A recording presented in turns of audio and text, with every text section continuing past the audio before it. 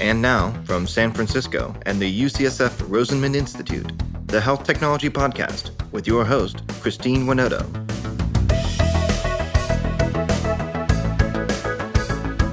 If you experience mental health difficulties during the pandemic, this episode is for you. The scale of the problem is staggering, but our guest today, Russell Glass, is doing his utmost to solve it. Russell is the CEO of Headspace Health, a company formed by the 2021 merger of Ginger and Headspace. Ginger, which he founded in 2018, delivered accessible and easy virtual mental health care. Russell has been creating companies constantly since his flagship tennis racket business at the tender age of 13. He's also a practiced and thoughtful leader. And today he shares his life lessons on both his leadership and entrepreneurship experience. Here's our conversation.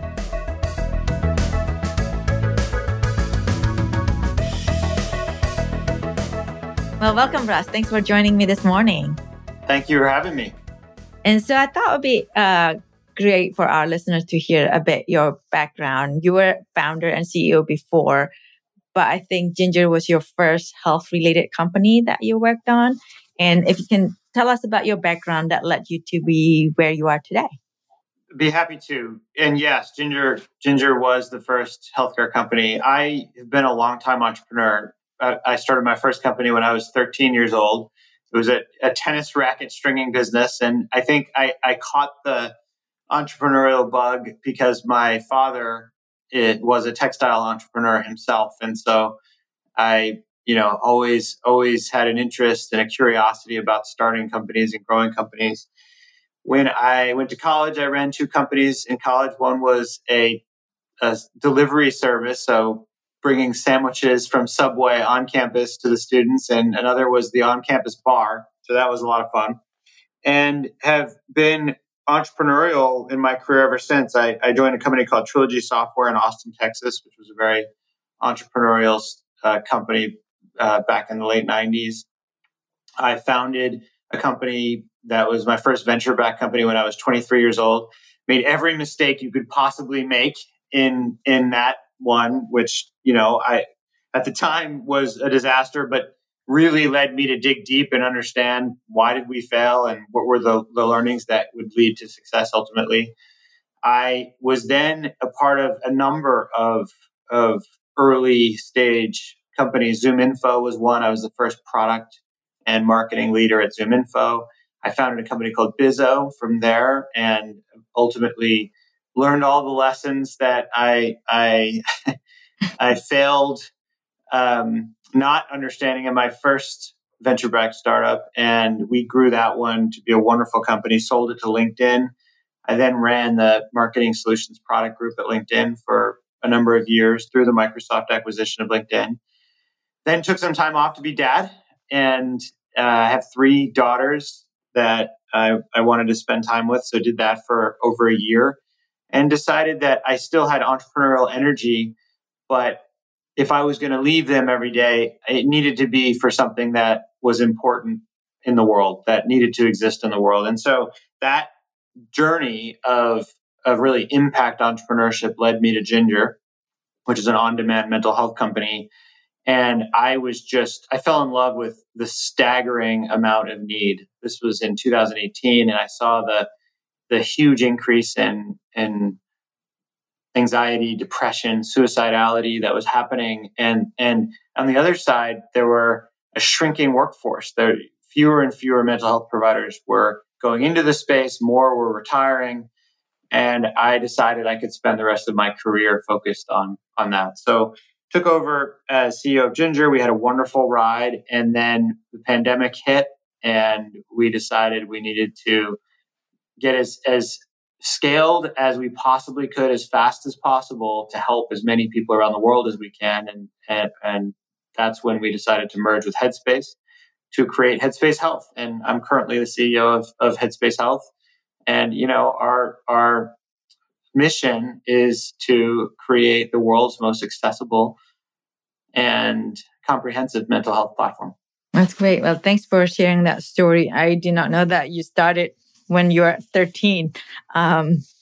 That's definitely young, and it's interesting that you did not start with lemonade, because I think a lot of people always tell the lemonade stand story, but you have the stringing tennis. Can you share with us a little bit? You mentioned about when you're 23, you started that first company, the best friend. I mean, what mistake that you made? Like you said, that every mistake that you made, you learned there, and that somehow helped you to get to where you are. When you fail, you look back and you dig a lot deeper than you do when you succeed. When you succeed, you just think, oh, I was really smart. You don't work too hard on why you succeeded. When you fail, you really dig in and understand like what went wrong here. And in almost every case, it got back to people and culture. And we really were not intentional about the culture we were building. We weren't intentional about the values we cared about. We didn't have a framework for deciding the kinds of people that we wanted around the table. And that led to the wrong kind of environment for success. And so when I then took those learnings to my next, founding story, when I founded Bizzo, which is a company in the B2B data space, the first thing I did was write down the cultural tenets. Literally, before I even named the company, I wrote down the cultural tenets that I wanted to build this company around. And, that purposeful approach to building a culture allows you to do a number of things. First is hire the right kinds of people, right? Really have a specific set of things you care about to allow you to bring the right people onto the team. It then allows you to hold people accountable, because if they're not living up to those cultural tenets or those values that you care about, then you can have a conversation to either help improve or make a decision that they're not the right fit for the company you're trying to build. So this core became what was so special about the company we built at Bizzo. And since then, my entrepreneurial pursuits, at Ginger and now Headspace Health, it's the core of how I build cultures and how I grow companies. So you mentioned about, it's interesting you said that. I think a lot of the time, especially in the technology, people focus on the technology and not so much the culture first, it feels. I could be wrong, but it's nice to hear that what you were saying. You mentioned about you have the tenet. Like, what kind of framework do you have? Is there something that you can share? Like, what are the culture that maybe other people can learn from it and that they can apply it to their startups? Absolutely. First of all, every company is different. And depending on what industry you're in and depending on what you're trying to accomplish, you may have some different forms of what matters in your culture or what matters in your values. The first piece of the framework for me, though, is that the cultural tenets are actually different from the values. So when I talk about cultural tenets, what I'm talking about is, what is the environment that we aspire to create? What is the environment that we want people to exist in and be successful within? And so in the case of Headspace Health, as an example, we have 5 core cultural tenets that we care about. Optimistic is 1. Impactful is 2. Inclusive is 3. Innovative is 4. And fun is 5.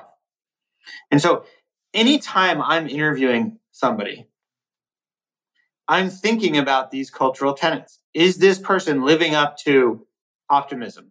Do they believe that, is it someone that's going to explore possibilities instead of focusing on the roadblocks? Mm-hmm. Is it someone that thinks tomorrow is going to be better than today? Right? Innovative. Someone who's not afraid to take calculated risks, right? Someone who wants to learn, wants to solve for what is in front of them in unique and interesting ways. So these are the kinds of things we look for from the cultural side. Now, values are different. Values are how you make decisions as an organization. And so as you scale, you're not going to be in every decision as an entrepreneur, right? You can't be. Otherwise, you can't scale. You're the roadblock to scale. And so what you need to do is create a framework. Again, in my opinion, what you need to do is create a framework that allows everybody at the company to know how to make decisions. And so for us, one of our key values, put members first. And so if you're at the company and you're making a decision that feels like it feels like it is a member's first decision, it's probably an easy decision. Mm-hmm. If it feels like it may not be a member's first decision, well, that's a decision we should probably talk about, right? That's one that we may want to have a conversation about. And so, a few others, we cultivate compassion is one of our values. So are we making decisions with compassion in mind? Act with integrity, right? Is this decision being done in a way that is transparent, that is honest, that is data-driven, right? So these are the kinds of things that we want to be explicit about, because if you write those down, it gives people the ability to look and say, okay, this feels like a good decision. I'm going to move forward with it, or we should spend more time thinking about it. So I assume you have that values stated that the team knows by heart, that they have to remember or constantly remind it. Because I think sometimes in the rush of things, sometimes people make a decision because they just want to make a quick decision. And how do you instill that? I guess my question. So we call this our vision to values. And it's not just the culture and the values. It starts with vision, mission, and goes all the way through audiences, strategies, priorities, culture, values. And part of how we do this is every single person who joins the company is trained on this, the vision and values. We repeat it constantly. So every single all hands, we have all hands every other week, is attached to one of our priorities. We are constantly talking about our culture, our value tenets. You paint them on the walls. I mean, to your point, if you write this down and it goes into an employee handbook that's never opened, you're not accomplishing what you need to accomplish. You have to repeat it. You have to live it. You have to make it part of the everyday experience of the organization. And we work hard to make sure that we're constantly helping people think about, the importance of this vision to values framework. And it's incredibly valuable to people to have all of that. We actually have a placemat view of this. So on a single slide, the entire vision to values, it's kind of the summary of the whole organization on a single slide. It is super hard to get the entire company onto a single slide, but it is immensely impactful if you can do it. If you can take the time. It took us 3 months to put this into a single slide. It's kind of like that Mark Twain quote, right? Sorry about the long letter. I didn't have time to write a short one. But if you can take the time to write the short version of this, it's immensely impactful, and it really helps create alignment across the organization. I totally agree. I mean, I've seen one framework that everything is one page, then you can see all the dots connected instead of in multiple pages. And it's amazing how our brain functions sometimes. In a way, when you set the culture, it's almost, this is my personal opinion, it's almost like the leaders started it out and they set the culture. And it's almost so important to find the right CEO in a way to run the company. But then again, like if sometimes you're a founder, but that's not what you believe, as an investor, would you invest in that kind of CEO? That if it doesn't fit the culture of an investor, it doesn't fit what the investor believe, a culture that can be successful for a company. Well, and I think I understand the question. As an investor, like in the case of Ginger, the culture of Ginger wasn't quite working. And the investor decided, and with, by the way, support from one of the co-founders in particular, a guy named Karan Singh, decided that we needed to find a new CEO. And their approach was very focused on, we think we need a CEO that comes from outside of the industry. So a CEO that has a real product background, that can bring fresh thinking, but also understands scale, understands how to build a company and build an organization, but then has the understanding of how do you build great cultures and how do you build successful cultures. So I don't know if they necessarily thought about what kind of culture I built, but they certainly thought about someone who understood how to build a successful culture. And then as I started to interview with the team and as we started to get to know each other, I think that's when you start to get into, does the team believe in the kinds of cultures I build and the kind of cultures I care about? And every company is different. Every CEO is different. To me, one of the most important aspects of a great leader is a leader who understands their strengths and weaknesses and can build teams and cultures that help bolster those weaknesses, right? So for me, as a great example, I'm not somebody who loves to be deep, deep, deep in the details. That I can, and I will if I have to, but it's draining to me, right? It saps my energy. And so I have to build teams around me of people who love to be in those details, right? And that I can trust to be in those details, because I'd rather be focused on product stuff and strategy stuff and, more creative stuff. And so that every CEO has to understand that, right? Some CEOs are deep in the details.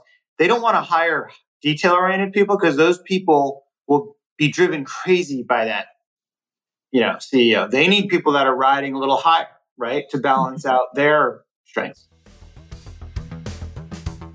This podcast is sponsored by Brown Rudnick's Global Life Sciences Group, a team of legal professionals that help life science companies, lenders, and investors around the world turn good science into good business. Learn more at brownrudnick.com. This podcast is also sponsored by Canon Quality Group. Canon Quality Group has been helping medtech startups set up quality management systems for over 10 years. If you're unsure when to get started with quality management in your startup, turn to the experts at canonqualitygroup.com. So interesting that setting up the culture for Ginger, and then now with the merge with the Headspace, two different company, probably there's some cultural difference. That how do you bring everybody come together to be in the same place? It's hard.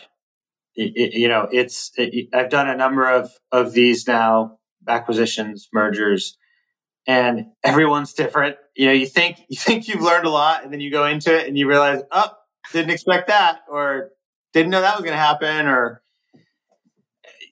and doing it in a pandemic is a totally new thing, because so much of building trust and building, understanding is being in person together and getting to know each other, and that's harder right now.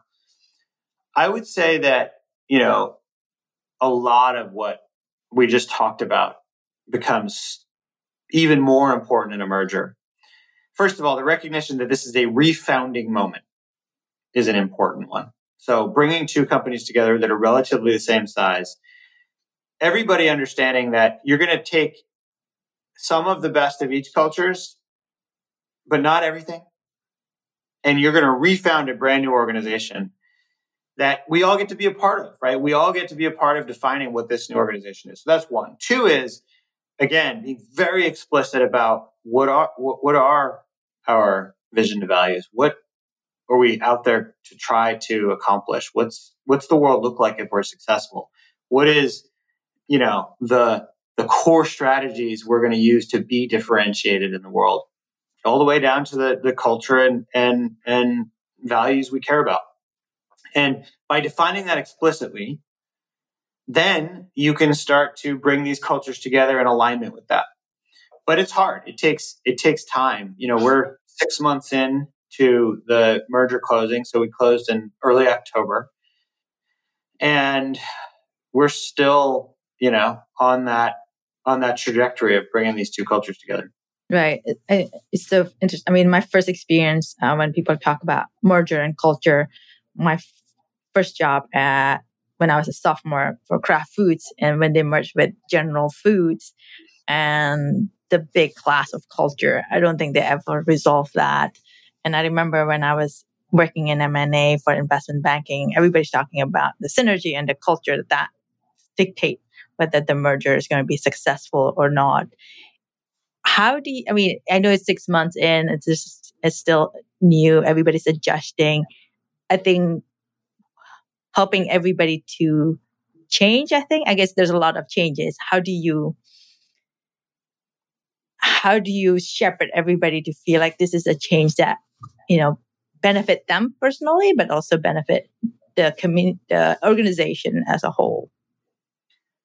I think it's a combination of things. First of all, it's doing as much as you can to create psychological safety, to help people feel like they are being heard, to bring together the leadership and the management teams and ensure that they are both part of the process of determining what is our future, but also understand how to articulate these core attributes of the company so that they can be successful in bringing their teams together. Because if, a merger, it's interesting. You look at it as a single thing, but it's actually multiple sub-mergers in the large merger.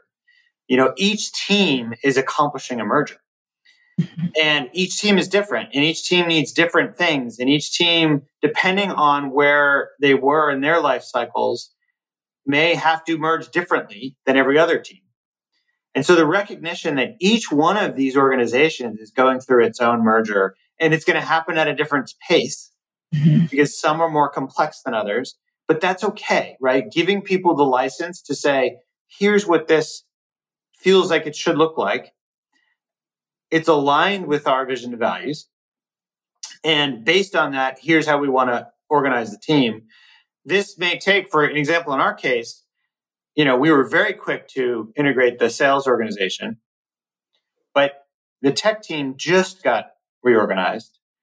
And we still have work that we're doing to reorganize other parts of the organization. So, and that's okay, right? Giving people the understanding that these things are going to take different amounts of time, and the focus is on long-term success. Mm-hmm. You're going to have ups and downs in the short term because this is complicated. You have two of everything. You don't need two of everything when you bring a company together, right? So how do you make that work together? It takes time. Yeah. And I think sometimes people always, whenever there's a change, everybody's nervous about how's that going to impact them. Them personally. Absolutely. And that's very natural. And so, again, being clear about expectations. What do we believe this should look like as a new company? Super important. So everybody has a framework. And then allowing them to decide how best to meet that framework gives everybody license to come together and, feel ownership in how they are going to be part of this growing organization. And then you have, in a way, that tenet of your culture that helps. That's right. And we're fortunate. We're a highly mission-driven organization. We're trying to transform mental health care to improve the health and happiness of the world, right? You can get behind that. Right. that feels like something that needs to happen. And I think you also attract different kind of people to begin with. That's right. So one of the things that, changing topic a little bit, your background is from the tech side, and oftentimes people say, well, the tech people, they don't know well how healthcare works. I mean, you see Amazon is working on it, and I think we all believe that one day they'll make it big, and Google is doing the same thing. And what are the top 3 things that you learned running a tech company that now you apply it to the health that most people would not think that it might be relevant? Besides the culture and the vision. Yeah.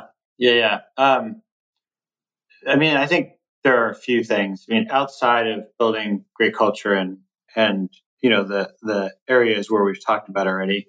One is that I think in the healthcare space, it's easy to get stuck on the complexities and assume that innovation is not possible, right? That, because it's always been done a certain way, it needs to continue to be done a certain way. And so I think that's one just different frame of mind that somebody who comes from the tech industry is able to bring. And frankly, part of it is I was naive enough to be able to ask questions that people in the healthcare industry might have found to be dumb questions, you know? And I could get away with it because I would say, well, this might be stupid, but why? Why don't we do it this way? And invariably, someone would say, well, never seen it done that way, but try it, And sometimes it works. And you've solved something that is unique and differentiated. And, Mm-hmm. one of the examples we use at Ginger is that we provide the vast majority of our care today via text, via chat. It's a HIPAA compliant chat-based subclinical set of interactions. 80% of our members are cared for at that subclinical level. I don't think anybody would have believed that you could get the outcomes that we get that way. But it turns out that not only does that allow us to have better data, create a more scalable ecosystem, better machine learning and AI against it because it's more structured, but it actually reduces the friction to get somebody started in mental health care, which is a huge problem in mental health. Mm-hmm. Because it's easier just to start chatting with someone than to make an appointment and get on the phone and, just before even you'd have to drive to an office and your car would be parked in the office and somebody might see you walking in to see a psychiatrist, right? This, in the comfort of your home, you're sitting comfortably on your couch, you're going to start texting someone. And we've found that to be immensely effective. And I don't, I think if you had come from the healthcare industry, you probably wouldn't have gone that direction, right? You probably would have said, that's not going to work. Right. We need to see the patient. Right. Exactly. That's exactly right. Yeah. And I think the pandemic also opened a lot of eyes to one of my friends who is a primary care doc. It's like, no, we need to see and touch the patient. And then during the pandemic time, I was like, hey, I need to see patient. Yeah. Yeah. No, I mean, it's innovation, comes from crises and a lot, necessity is the mother of all innovation. Right. And so I think the pandemic, as brutal as it's been on all of us, has certainly accelerated certain areas of innovation that we'll never go back from. And I think it's very positive in a lot of ways. So one last question before we head, I just have to ask this question. So what's the story behind the merger? Why you guys decide this is something that makes sense for the company in order to scale and grow? A few core reasons. One was that we realized, so we had great success at Ginger, growing pretty quickly, Right. 3x year over year for a number of years running. But we saw just how fast the health of the world was deteriorating during the mental health of the world was deteriorating during the pandemic. It was bad before. And it just got staggeringly bad during this period. You saw, 40% of the population, 40, is at clinical levels of anxiety and depression. 60% of those under 25 are at clinical levels of anxiety and depression. This is a staggeringly big problem. And so we looked at that and said, okay, if there was ever a time to rapidly scale, now is it, right? This is the people. If it takes us 5 years or 10 years to grow to a certain scale, that's too long. How do we go faster? And that led us to a process of looking around the industry at, different companies that were doing different things.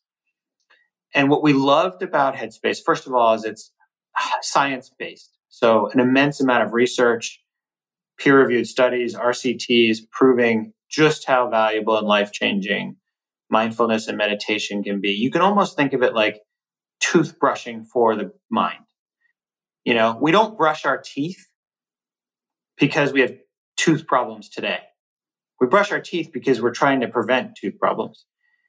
Mindfulness and meditation is the same thing for the mind. It's brushing your mind to prevent problems down the road. So that was one. We saw that it was very science-based, just like Ginger has been.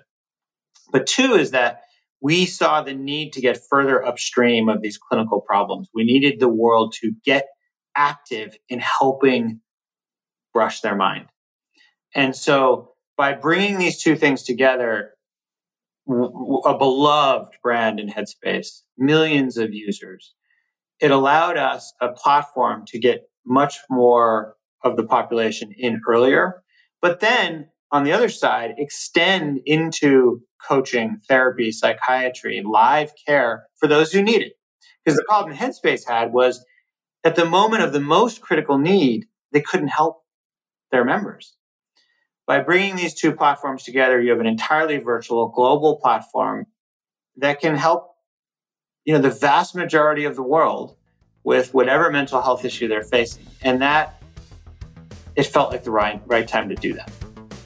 Oh, that's great. Well, thank you. It's definitely a cause that's worth, I can feel your passion in helping people dealing with their mental health. And I think it's very fulfilling and rewarding when you feel like you make an impact. I agree. Well, thank you for having me. It's been a pleasure. Thank you.